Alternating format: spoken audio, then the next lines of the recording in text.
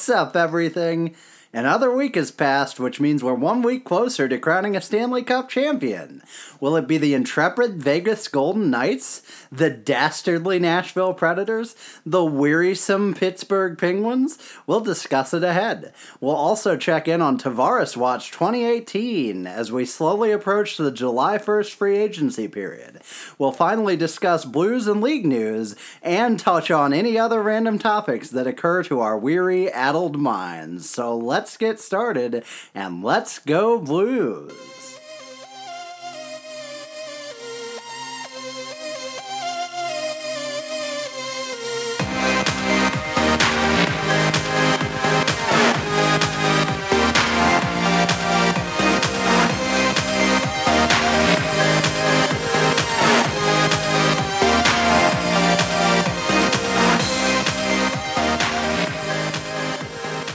Back, everyone. This is the Two Guys No Cup podcast. We are coming to you from our quite frankly ostentatious studios in the restricted section of the library at Hogwarts School of Witchcraft and Wizardry.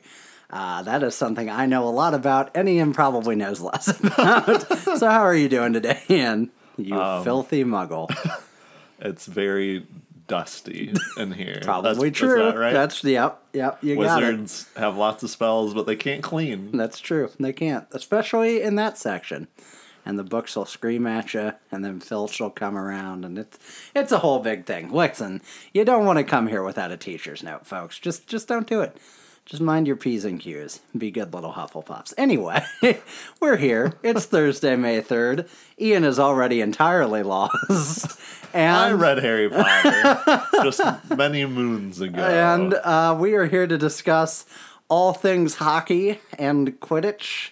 I think the Chudley Cannons are taking it all this year. That's the last one, folks. We're done. We're moving on.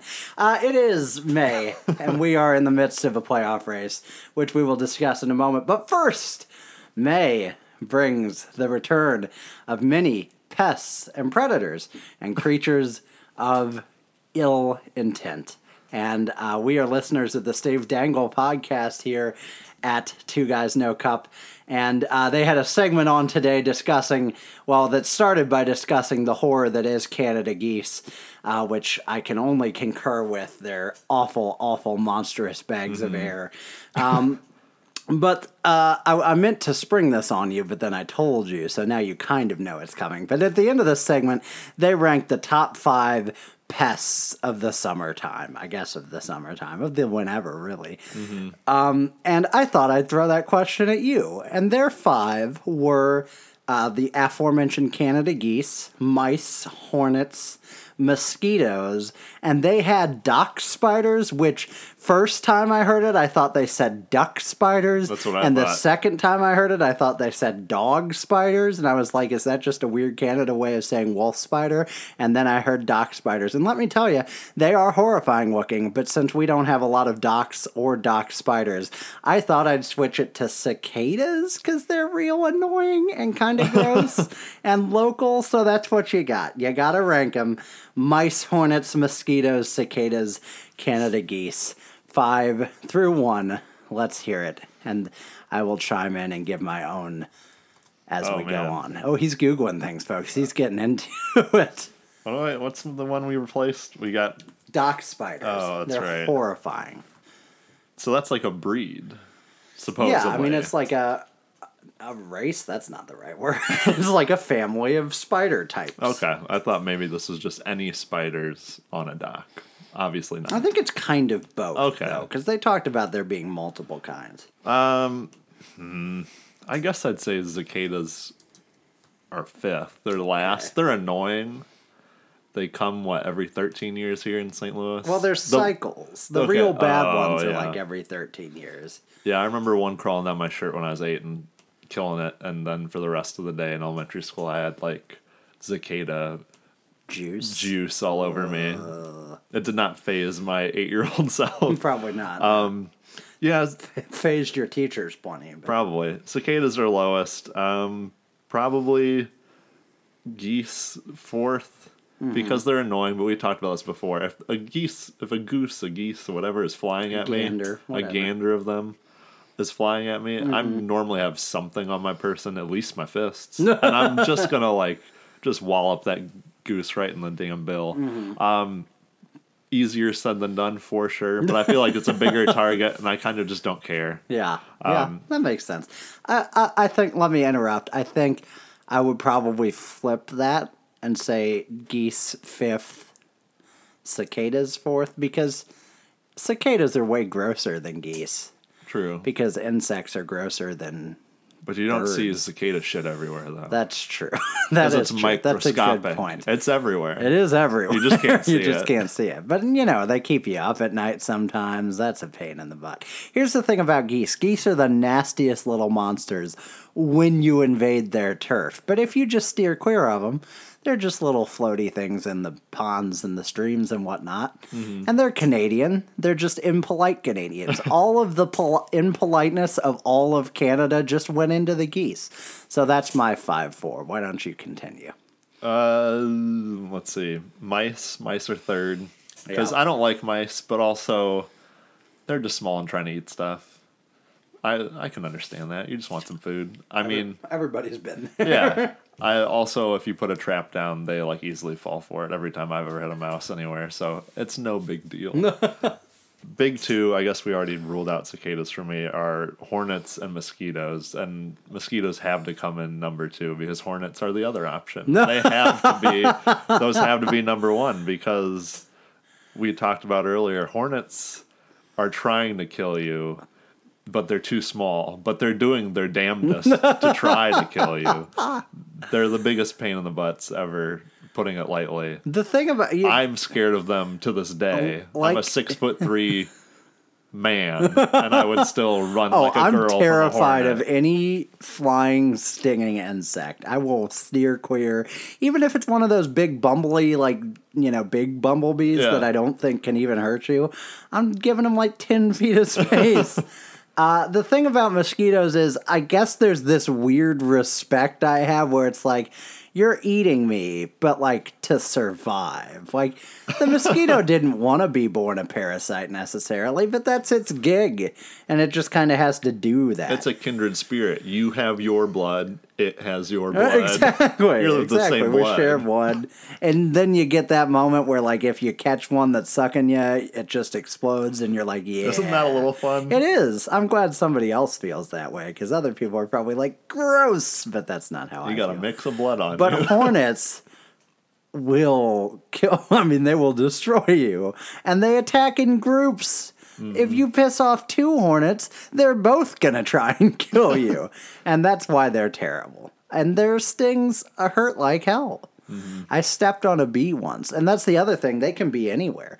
I was playing in a park. I was just throwing a baseball around with a friend up in Kirksville when I was in college. And it was actually as correspondent Jordan, I think, at the time. But I was picturing with a hat on and the Avs logo in it. Oh, yeah. He's a reporter. A piece of paper, a pencil tucked behind one of the ear. But I was just playing barefoot, and I stepped on a bee and got stung, and it was I hadn't been stung in probably a decade or so, and it was this is why this is awful in every way. And I couldn't walk for a good 10 minutes because it was right on the sole of my foot. So. And for some reason, it always sounds so I don't know, sad to admit. You can get stung in the foot by a bee, and that truly happens, and it truly hurts. But if you're limping around and someone's what happened? You're oh, bee stung my foot. You automatically feel terrible for limping. Loser. Yeah, exactly. People died at war, you pathetic piece of crap. My grandpa fought Nazis in World War II. You better stop limping. He didn't do that so you could limp after a bee sting, you big... Anyway, so that was our interlude for the introduction. I thought it'd be fun. We'll do that more this summer. Try to inject our personalities in this thing, because you don't get enough of that when you listen on a week-to-week basis. So flat. We're very monotonous and disinterested in the subject matter. And speaking of... No, that's not a good transition, because Tom Wilson's a butthole. We want to talk about this hit by Tom Wilson on Zach Aston Reese, who has a hyphenated last name and isn't just a rich white kid named Aston Reese. Just so you all know, because I didn't I did not know. Does that Aston Reese or does Aston Reese sound like he has more money? Good question. Aston Reese suggests he's the product of divorce. So I think Zach Aston Reese does, the hyphenated. So I think Aston sounds like a little more money, but not much. Because here's the thing, folks. He's playing hockey. He's got money. That's how hockey works. He's flush It's a middle-class sport. And up. We can't obviously play clips of the hit to you because we're a podcast. We can tweet it out. But you can find it. And yeah, we tweeted out the player safety video a while ago.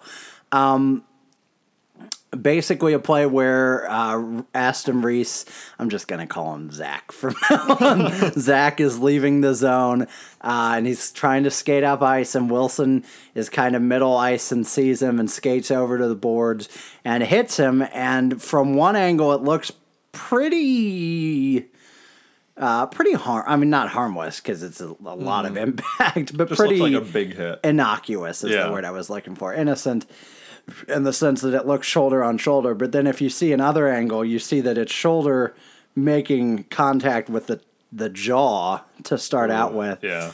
And Tom Wilson, his name was so normal, I had to look and be like, was it something else?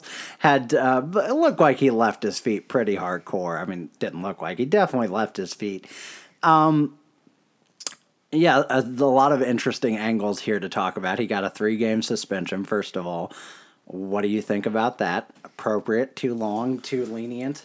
I'd say that's pretty appropriate, especially for playoffs where they really try not to give out more than a game unless you murdered someone. And while I think this is a really big hit, I guess I wouldn't have thought it would have been 3, but I think breaking his jaw, Zach's jaw, filters into it. Whether or not you want the injury to determine whether or not someone gets a long suspension or any suspension at all, it seems to be part of the deal when they determine these things. But also, like you said... Does he have a concussion as well? Was it broken jaw and concussion? I heard concussion symptoms, and I was like, so that's a concussion. Yeah, I've never... it's always a concussion. It's never like, oh, he's just vomiting and has slurred speech, but it's fine. Yeah, but no concussion. That protocol room really helped. I get where people think it was trying, or where Tom Wilson was trying to do shoulder to shoulder. And hockey's a fast sport. They say that all the time on these questionable hits.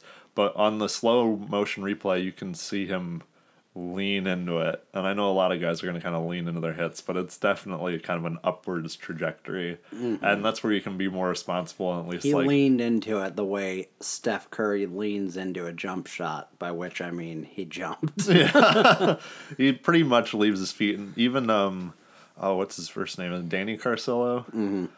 Of the Blackhawks, and prior to that, I think it was the Flyers or something, on Twitter. And post that, it will be prison. No. To his credit, on Twitter, he had like a 3 or 4 comment string of how and why this needed to be suspended. And he's like, take it from a guy who's tried to make this hit before. I know what he was doing. He even talks about how Tom Wilson squares his skates up because he knows he's going to try and go high. Yeah. And you see, too, you can see in the video, especially the way, I don't know if it was Paris recording the actual voiceover. It was a really good video, actually, but yeah, for once.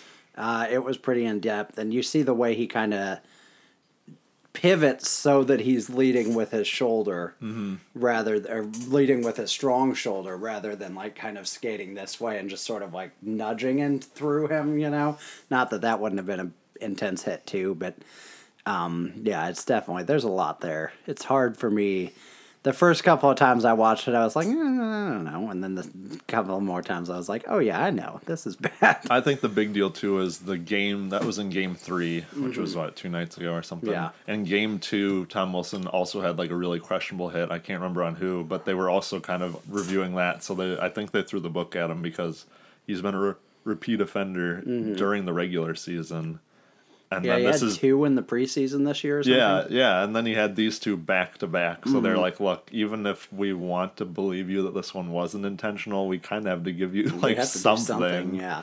Elliot Friedman on 31 Thoughts podcast this week talked about how he knew a guy He said he knew plenty of guys, but one guy in particular that is a current player that hates Tom Wilson and said that this shouldn't be suspended, but I wonder if he saw all the angles we saw. Yeah. A couple of interesting things to consider.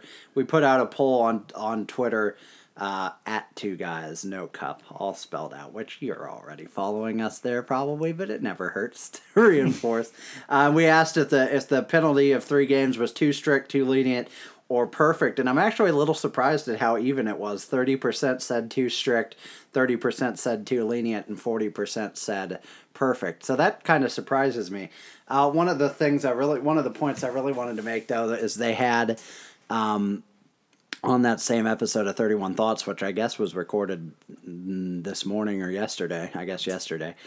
They had Brian Burke on, who has done a number of things. He's been an executive. He was the Maple Leafs GM before Lamoriello, I think. But he, among his many other hats, was, I think, maybe the original George Parros, Brendan Shanahan role of director of player safety from like 93 to 97 or something, I think he said on there. And he talked about in there, did you listen to the whole thing, or that you said you hadn't heard it? Yeah. He talked about in there how, like, specifically, not even like, oh, this is a good rule of thumb, but like specifically their goal is to cut in half the penalty that they would give a player in a regular season for playoffs. So, like, he would say about this one that it should have been a 6-game regular season, like specifically, not just kind of like, well, this is what you should do, but like that's actually, I don't know if it's the rule as much, but just like it's what they follow because of how strict playoffs are. And I feel like, I don't know if it would have been 6 in the regular season, which is my only thinking of maybe 2 playoff games, but I think 3 isn't. Like, you can't be like, oh, that's a crime. It still brings him back in time for Game 7 if there is one, so you can argue it's a little lenient there. For those of you who don't listen to 31 Thoughts, that was a really interesting interview with Brian Burke throughout. He's a colorful guy. And they did a thing at the start of it where they did, like, a mock hearing for one of these suspension hearings, I guess is the word. And Elliot and Jeff Merrick, his co-host, played the roles of like Tom Wilson and his GM, and kind of Brian Burke coached them through what they would and wouldn't say. It was really fascinating to listen to if you're into that, which obviously I am because I'm a hockey nerd. So check that out if you'd like to. Any more thoughts on this? I think I have one more thought, which is, I've mentioned it before, but what do you think about the possibility?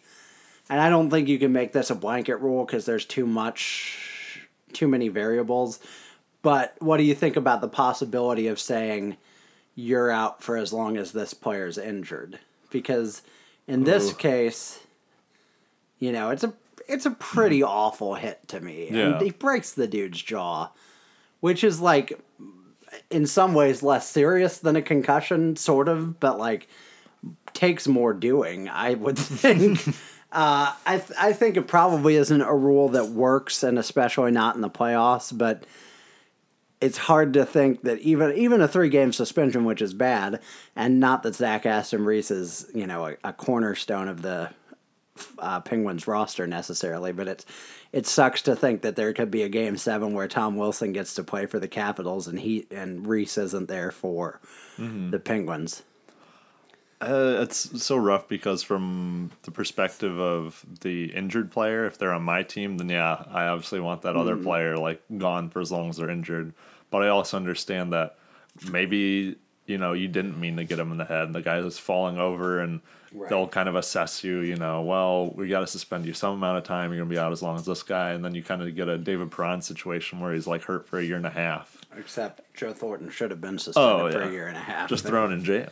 Yeah, no kidding. But I was going to say the only thing is, if they really want to get rid of like headshots and things like that, then they've got to start throwing the book at people almost in the NFL sense. I'm not quite as versed in that, but I'm pretty sure if you make like head contact anywhere, that's just a penalty. Like whether or not it was intentional, you slipped, anything. I think if you start throwing the book at guys that are like, whoa, I was like really trying to hit him shoulder, and he kind of pivoted his head at the last second, and you go, look, we can't. That's just it. That's the rule. That's 10 games for you, regardless. It might soften the game. That's a whole nother discussion as far as entertainment goes. Yeah. But you're definitely going to get guys that go, whoa, I'm not even going to get near this dude's head if I'm going to be out for 10 games. Right. And there's balances, right? I mean, for sure. The NFL's talking about or has implemented a rule where you literally can't lower your head going into a block. Like, you can't. That's the other problem is barrel yourself up. You don't want guys to use a strategy where they go, oh, I know that's a rule. I'm going to throw my head at people so they hit it. Yeah, exactly. And I can't remember. Maybe it was the Brad Marchand hit earlier this year where I was hearing the Boston's broadcasters are notoriously Homer. But there was some point where they were like, wait, so you're saying we should change the rules so that it's on the guy who's delivering the hit to protect the guy who's receiving it? And I just remember hearing that and thinking, yeah. Pretty much. Yeah, exactly. I mean, because, like, there's and this sort of stuff doesn't, I think it has gone, it has regressed a lot in the regular season, which is good. You don't need to be killing people when you're the Blues playing the Canucks in game 37 of the regular season. But, like, when in the heat of this moment, I think we forget sometimes that this is a game that's played at 20, 25, 30 miles an hour on skates, on thin blades of metal, with really intense high stakes, especially with the Capitals and Penguins between two teams that hate each other. And so it's impossible to enforce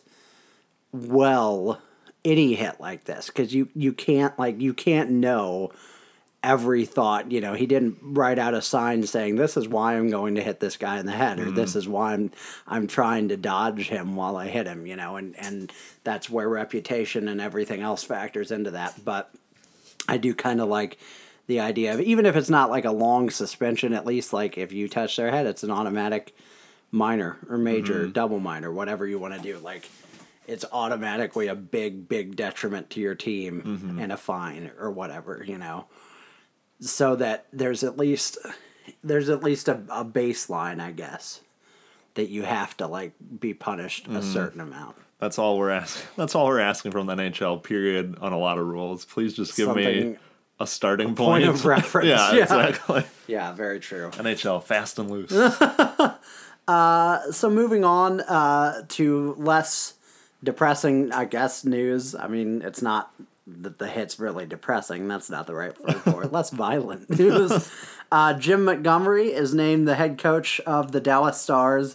Officially or unofficially still? Last I looked, I think it was like unofficially, but he pretty much for is. Sure, yeah. It sounds like they dug him up out of like a Civil War battleground. Just Jim Montgomery. Yeah, that's probably true. He was a colonel for the Maine 6th. I believe it. Shout out to Maine. Montgomery is currently the head coach at the University of Denver, which is a wonderful, wonderful school. Did Schwartz go there, or was that somebody? College? Colorado College, I think is what it went. You're right. Because I'm pretty sure Pierre McGuire would talk about how Jim Montgomery hated Jaden Schwartz as coach, but would give Jaden Schwartz licorice after the game when he had a really good game. But it'd be black licorice as sort of a slap in the face. So Montgomery has been the head coach of UD from 2013 to 2018. He won the NCAA championship last year and appeared in the Frozen Four the last 2 years. He's had 5 straight NCAA appearances. He won the Spencer Penrose Award as National Coach of the Year last year, and he coached Hobie Baker Award Will Butcher in 2017, which really isn't an accomplishment for him. It's just something he did. Before that, he was the head coach and general manager of the Dubuque Fighting Saints of the USHL. He spent 4 years before that being the assistant head coach of Rensselaer Polytechnic Institute, which I can only pronounce Rensselaer because they recruited me real hard out of high school, which was bizarre. Where's that at? I I don't freaking know. You would think I would know after saying that. I want to say Iowa, but that doesn't make sense. You might be right. I was full of weird schools. That's true. It is true. Dubuque. Before that, I'm looking up where Rinsler was. That's why I got sidetracked.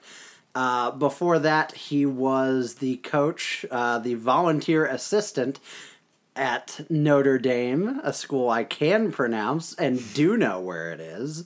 Rensselaer Polytechnic Institute is in Troy, New York, so I could not have been farther. Huh. I wanted to say upstate New York, and then I caved and went Iowa, and boy, oh boy, was I wrong. And finally, before that, interestingly, he was the head coach. He was a player and assistant coach for the 2004-2005 Missouri River Otters, which was John Cooper that too, or was he some other weird St. Louis team? John Cooper was the coach or coach of some capacity for the Bandits that I think used to play at like the Hardee's Iceplex in Chesterfield, that which no longer exists. There. Yep. So he's got a good resume. An interesting thing that I think this guy's name is Sean Shapiro of The Athletic pointed out. He had 7 rules for every game that he wanted his team to accomplish. It was 50 hits in a game, 6, which is a lot. I don't know if that's a different thing in college or what. 60% of faceoffs won or more, 3 or fewer odd man rushes given up, commit to blocking shots, which is a lot more nebulous than the rest of that. You didn't commit. Win the special teams battle, win the net front battle, and take 0 undisciplined penalties. So, like, the bottom half of that list is just, well, duh. But the top half is pretty interesting. Oh, that's like I don't know, good luck to him in Dallas. But what a weird, like, I want you to do all the things the best. And I've split them into 7 rules. When you're out there skating 20 miles an hour, please remember my 7 rules. Yeah. I'm like, can you just tell me like your one game plan, and I'll try and do that and fail. Yeah, because I'm a 19-year-old kid. I think he'll do a good job there. I see this as a case, and I think that's also often the case with college guys, where he's either going to be awesome or bomb totally. Mm-hmm. But I have a good feeling about him, which I don't particularly want to because they're in our division. He is the first guy hired straight out of college since Dave Hackstall way back in 2015, which isn't that long ago, but hockey's got a weird thing about their coaches can only come from certain places at certain times. Mm-hmm. So, and most of the time it's just from the NHL graveyard. Yes, exactly. So yeah, I like that they hired a new guy. Fresh meat's always nice. I'm glad they didn't sit with anyone that's already been there. Yeah. Sean Shapiro added, he's a player's coach who has seemingly found the proper line in both his head coaching stops between being a partner with his players, but also still serving as an authoritative figure. His practices are intense, but he finds a way to keep things light. So he's like, you're doing wind sprints, but you're doing them in hula skirts. Yeah, so as you said, a little bit of fresh meat for the division. It will be interesting to see how that plays out. Moving from fresh meat to very old meat, we have Lou Lamoriello leaving the Toronto Maple Leafs. And I got to tell you, folks, Ian Peters saw that transition coming from a mile away. And he sure did enjoy it. I loved it. Lou Lamoriello has been the GM of the Maple Leafs for not that long, right? 3 or 4 years? The last 3 years, yeah. And has been kind of overseeing but underseeing, because he's under Brendan Shanahan, their transition out of the real doldrums into relevance again, including drafting Austin Matthews, which of course was a slam dunk. Once you won that draft, there was no, it wasn't like he found a diamond in the rough, but he is in his 70s now, I think. Yeah, mid-70s. And this was a scheduled end of his contract that he was supposed to move into upper management. There is a guy named Kyle Dubas who is believed to be his second in command and will take over in his stead. I don't have a lot to add here because I think this was expected. I kind of hope Lou has the grace to finally sort of just like shuffle off into oblivion. No, but to take a front office role and like chill out a little bit, dude. This is a hard job, and you're 75. Like, calm down. But do you have anything to add? I know you're a little more plugged in with the Maple Leafs because you're a more religious Steve Dangle listener than I am. But I'm curious if you have anything to add to this. Just that he did quite a bit for the Maple Leafs. I know that's kind of a Brendan Shanahan sort of regime thing too, with Brendan Shanahan being like the president of hockey operations and everything. In the last 2 years, they've made the playoffs back-to-back years, obviously, and that's the first time that Maple Leafs have done that since their 6-season run from 1999 to like 2004. Oh. So in between 04 and whatever that was, 16, 17, they'd made the playoffs before, but never back-to-back years. As Steve Dangle famously said, I believed in the Toronto Maple Leafs my entire life. The least you could do is believe in yourself. I'm a kindred spirit with that guy. I always wonder, how can anyone root for that team sometimes? And I think, that's must be what they think about Blues fans. Yeah, exactly. Sorry. As I kick you under the table. What do you want me to say? Yeah, they reached. They got to. Rot. I They think rot is the word you're looking for. A franchise high in both points with 105 this year and wins. That actually kind of worked. Yeah, at 49. Yeah. I think with Kyle Dubas, who's 31, by the way, and somehow not the youngest GM in the NHL. Oh, thank you, John Shaka. Yeah. That guy's what, 28? He's pretty much our age. He's our age. No, we're much younger than that. Or much older. You have no idea. I feel like I'm 20 years old. But yeah, 31, and he's got a lot ahead of him. He's got to decide what he's going to do with James Van Riemsdyk, Tyler Bozak, Leo Komarov, who are all UFAs. I'm guessing he's going to let them walk. But also the bigger deal... did you forget Roman Polak? Oh, yes, and of course the storied Czech boy. The door. You can't don't open that door. They referenced that a week or two ago when the Maple Leafs were still in. I was really? People remember that on From a national Ken scale. Hitchcock? That's awesome. That's pretty cool. Don't ever open that door. Oh. He opened it once and it was pretty cool. I hear it every morning on the Bernie Miklasz show. They had that quit played. Oh, really? Yeah. Well, I'm glad it's there for posterity's sake. I think the bigger deal for Kyle Dubas, who, at this point is their GM, is deals for Nylander, Marner, and Matthews. They're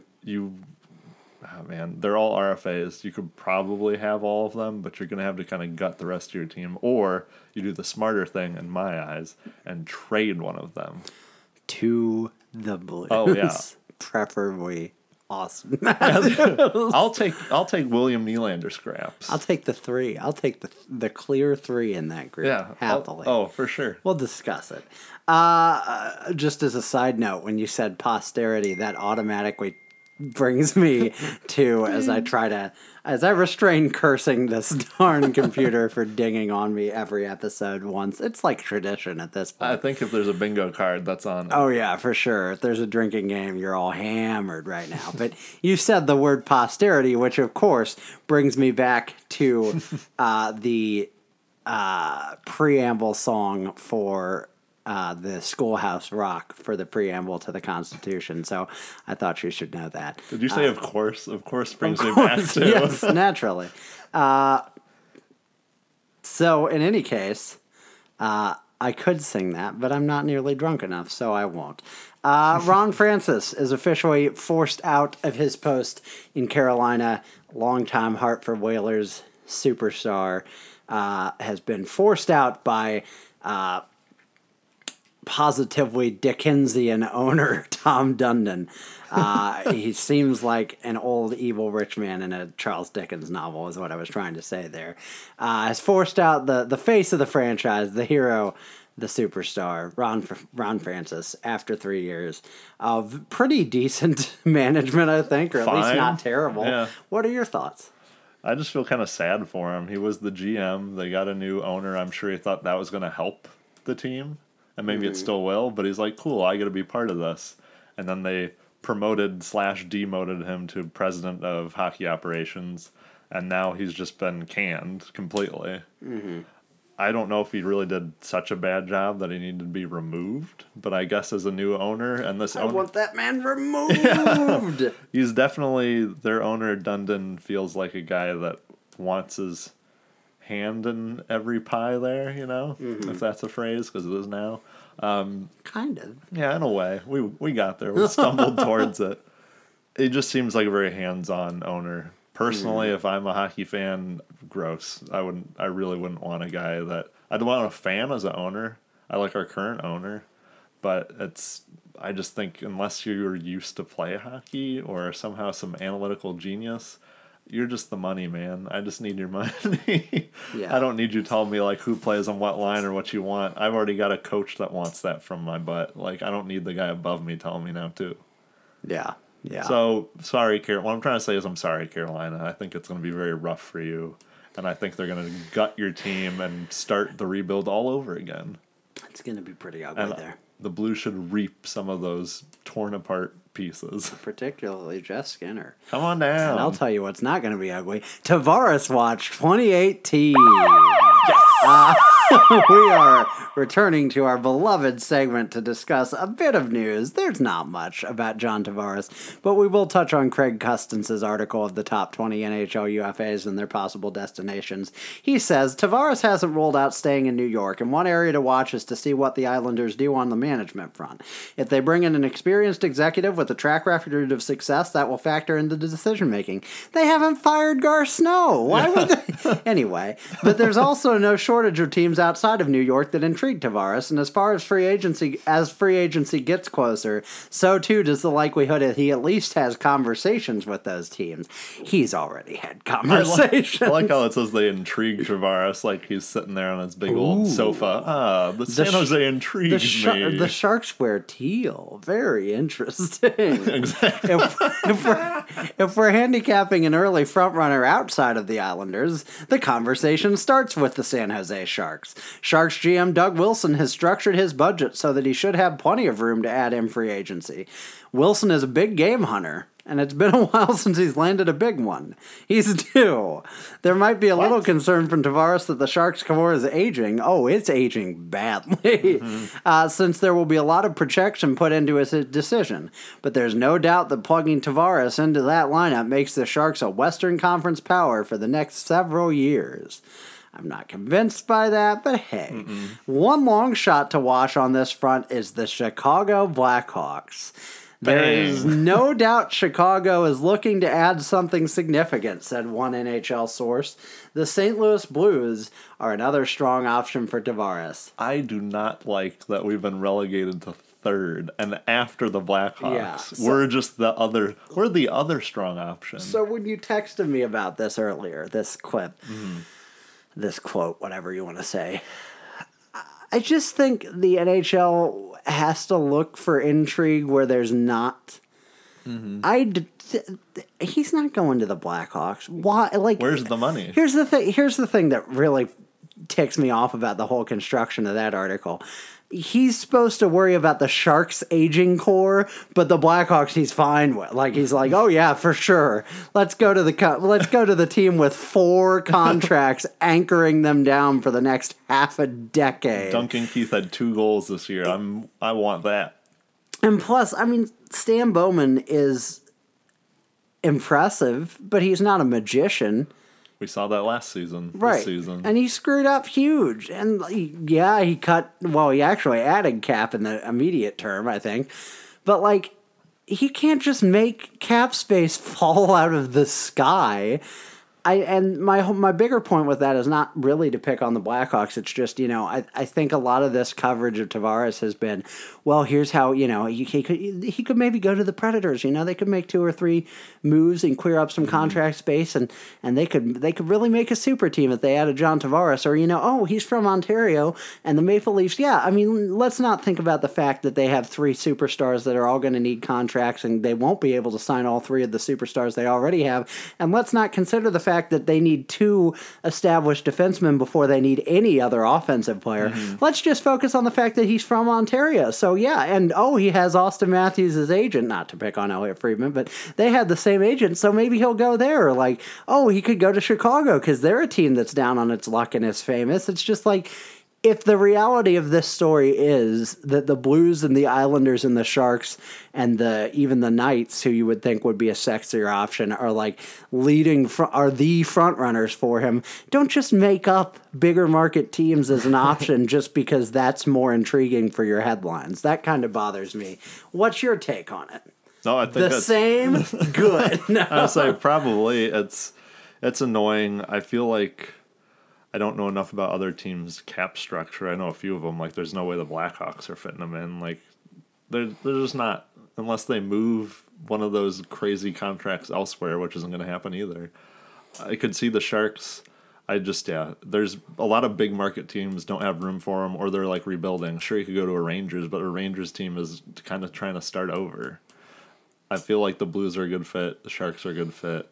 Maybe Montreal, just because they're always nuts. They just go, why not? And they just throw money at the problem every damn year. So I could see that. But really, unless there's some crazy weird dark horse, I think it's a 3-team race, possibly 2 teams. It could change in the coming weeks.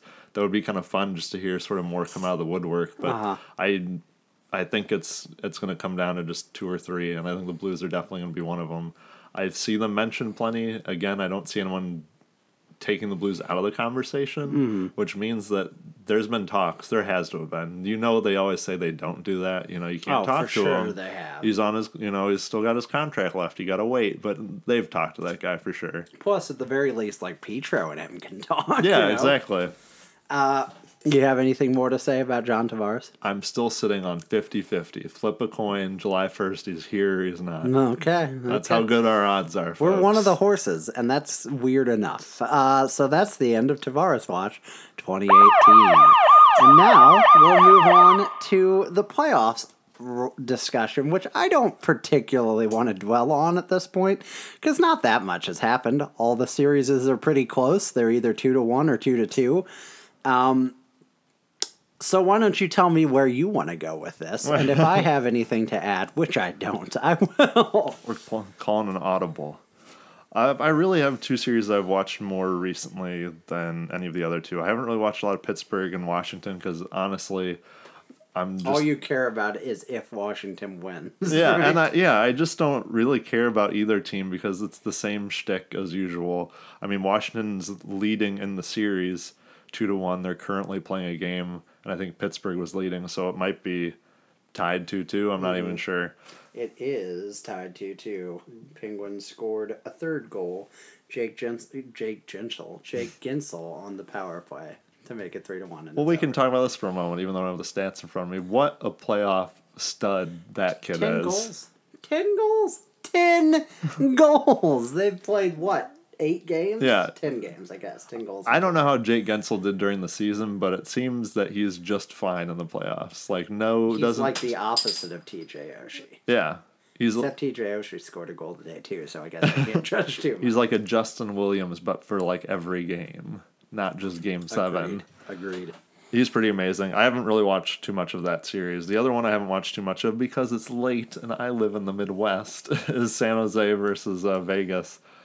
And that's tied 2-2 right now. Vegas had a crazy start where they've 7-0'd the Sharks in the game 1.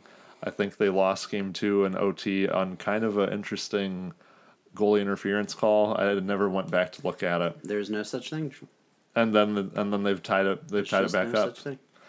So that one's been fun to watch. A little bit I've watched it, but I can't say no too many storylines from it. But there was a Winnipeg Jets Nashville Predators game on, let's see, what was that, Tuesday. Mm-hmm. And the Predators went up 3-0 in Game 3 in Winnipeg in the first period. That's a pretty big lead, especially on the road, and especially in Winnipeg. That's a hostile environment. Mm-hmm.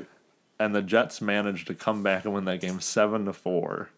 That's a lot of balls. I mean, as a Blues fan, when they're down 2-0 at any point in the season, I pretty much in my head was like, if they come back, like it's a miracle, a God-given miracle. And seeing a team, especially in the playoffs, where the other team is going to hunker down hardcore on a 3-0 lead on the road and come back and win 7-4 is absolutely amazing. It made me wonder, and maybe you can help answer this question, are the Jets for real? No, yeah. Yeah. I think they are. I think I would say there's strong odds that the winner of that series is the winner of the Stanley Cup.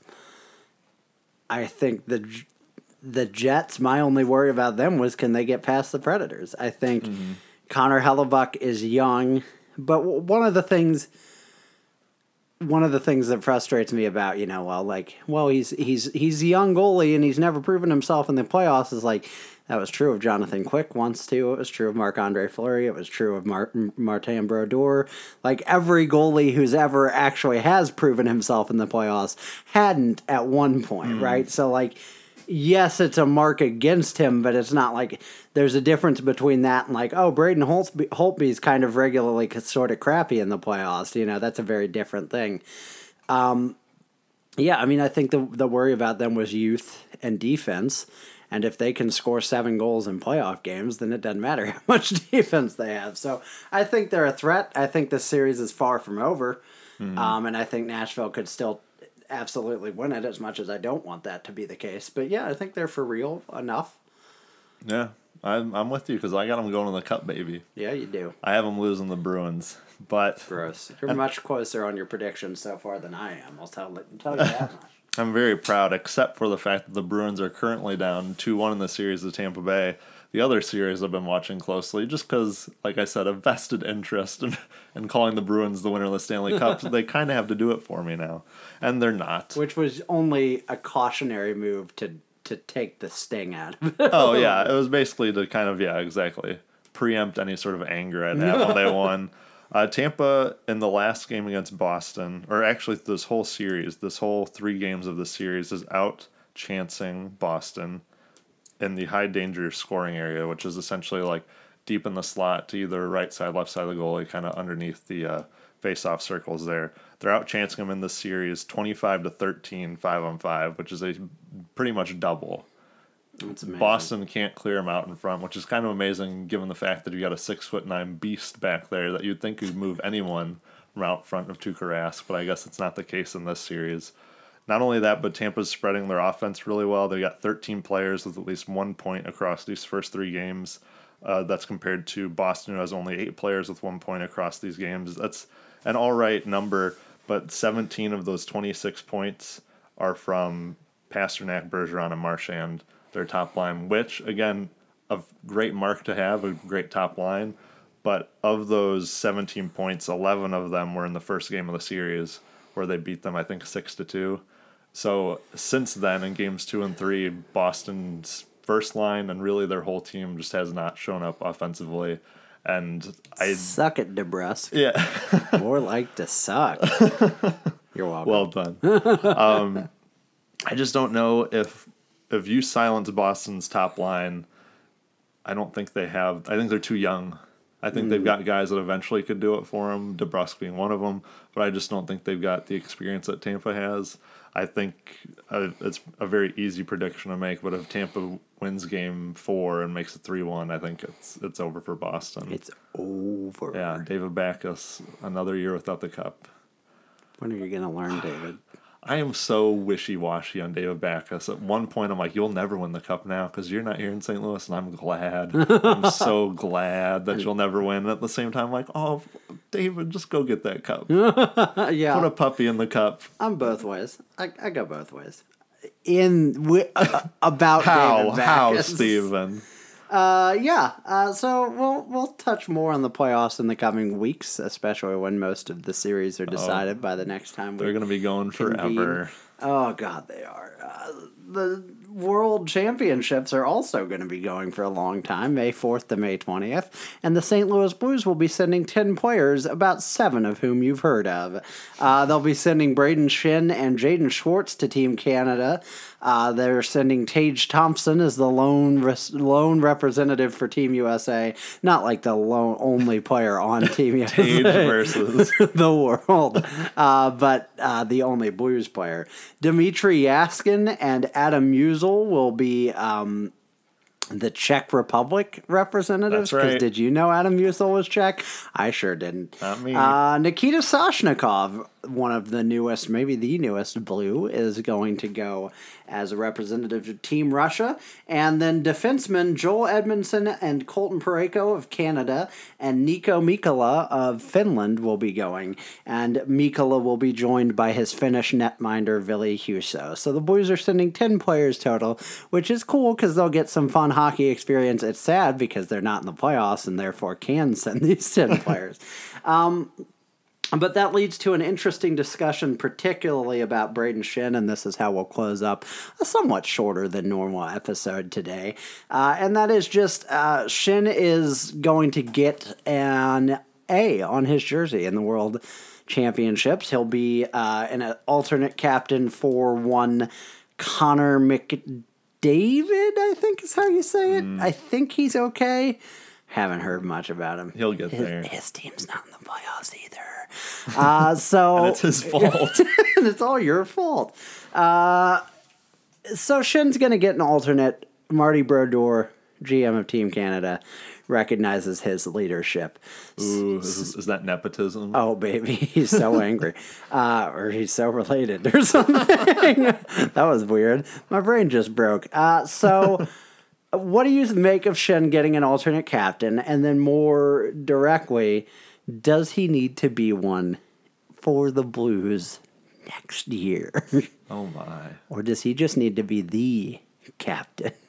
I don't know if he gets... I don't think he gets an A if he is still in Philly. If he plays this well and in Philly, I don't think he gets an A because he wasn't the leader there. Mm-mm. He may have been a vocal guy, but I don't... The leader of that team is Andrew MacDonald. 100%.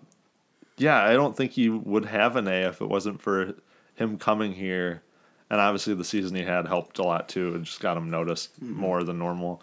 But he definitely was a leader while on the Blues. It's kind of interesting to see. I think you saw it before he fought Landeskog at the drop of the puck, but then you most certainly saw it from that point on, and it was without question. I don't know if he gets an A. Sorry, go ahead. I don't know if he gets an A this season on the Blues just because you have Steen and Tarasenko both with A's, and we know fans in general, and I agree, but would not be prying an A off Tarasenko's chest. Yeah. Steen, people might be iffy on. I think if Steen gets moved at some point, then maybe you get a Braden Shen A. Or you go for the head of the snake and just strip Pietrangelo of the sea. Just rip it off Dustin Brown style. Staple it on Shen's head. And you're like, I guess you're the captain now, says Mikey O. Yeah. I am the captain now. That one would be the most fun. What was I going to say? I've totally forgotten. I think you're right about Shin in the sense that I think he's getting recognized for what he did here.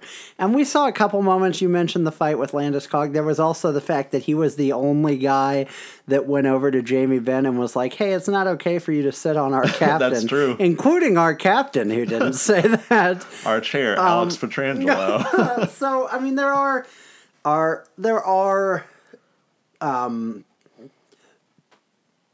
are reasons to think he's a natural leader, but I think there's kind of a bigger question, about whether it certainly matters who wears the C and who wears the A's, but do you have to wear one to be a leader in the clubhouse? No. And you were talking earlier about how Pietrangelo's the puppet leader, the Manchurian captain. Oh, he is.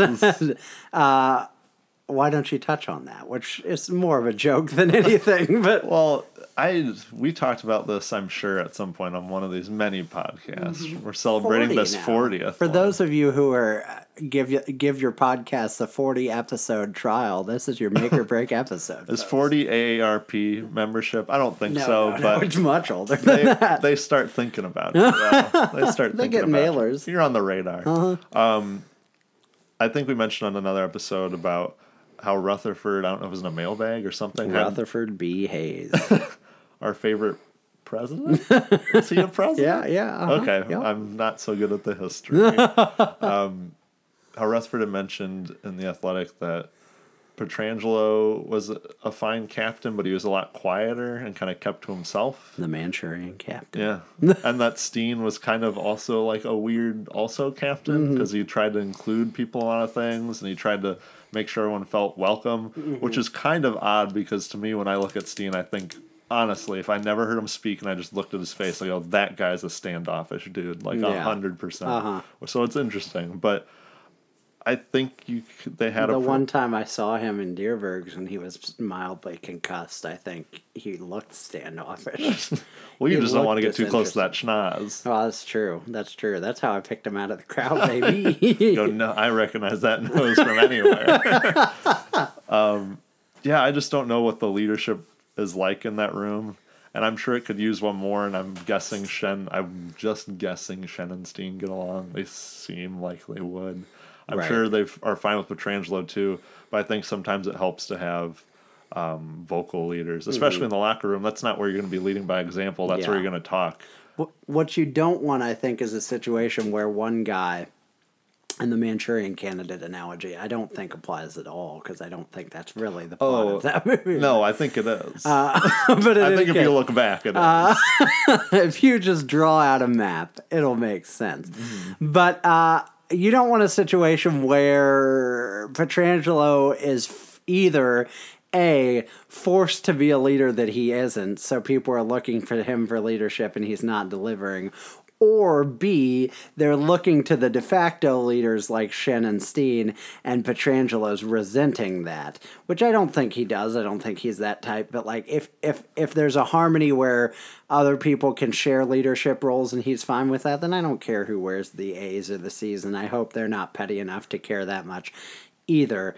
But you don't want a situation where there's divided locker room, which I know is a rumor we heard this year that it was divided along Steen and Pietrangelo lines. I just don't know enough to validate that. I think there's probably... I don't think it's probably as sinister as that was made out to be.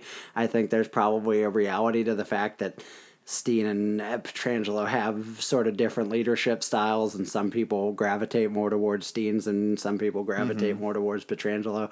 That doesn't mean that they're like sharks and jets in the back alley and snapping and singing and stabbing each other, but I think it could be true, but I just, you want to keep the locker room united more than anything.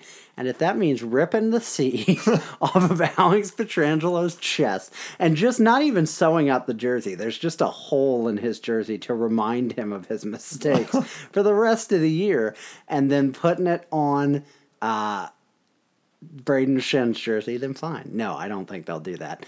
But yeah, I think it's an interesting discussion to have, and it'll be fun if they do trade.